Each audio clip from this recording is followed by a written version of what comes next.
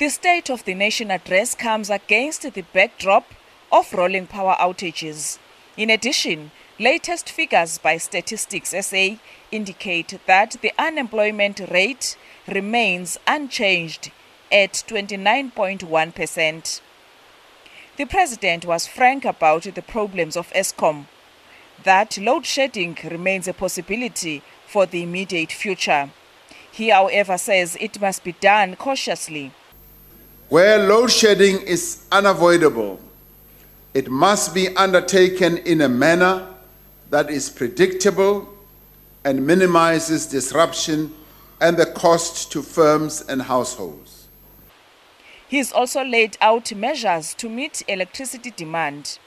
We will negotiate supplementary power purchase agreements to acquire additional capacity from existing wind and solar plants. We will also put in place measures to enable municipalities in good standing to procure their own power from independent power producers.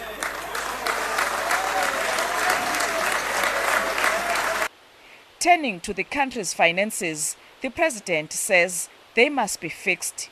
He says government is talking with workers and other stakeholders on measures to contain the public wage bill and reduce wastage. However, a detailed strategy will be announced by Finance Minister Tito Mboweni when he delivers the budget. Low levels of growth mean that we are not generating enough revenue to meet our expenses. Our debt is heading towards unsustainable levels, and spending is misdirected towards consumption and debt servicing rather than infrastructure and productive activity.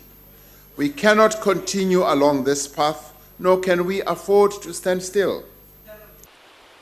The President says state-owned companies must be financially viable.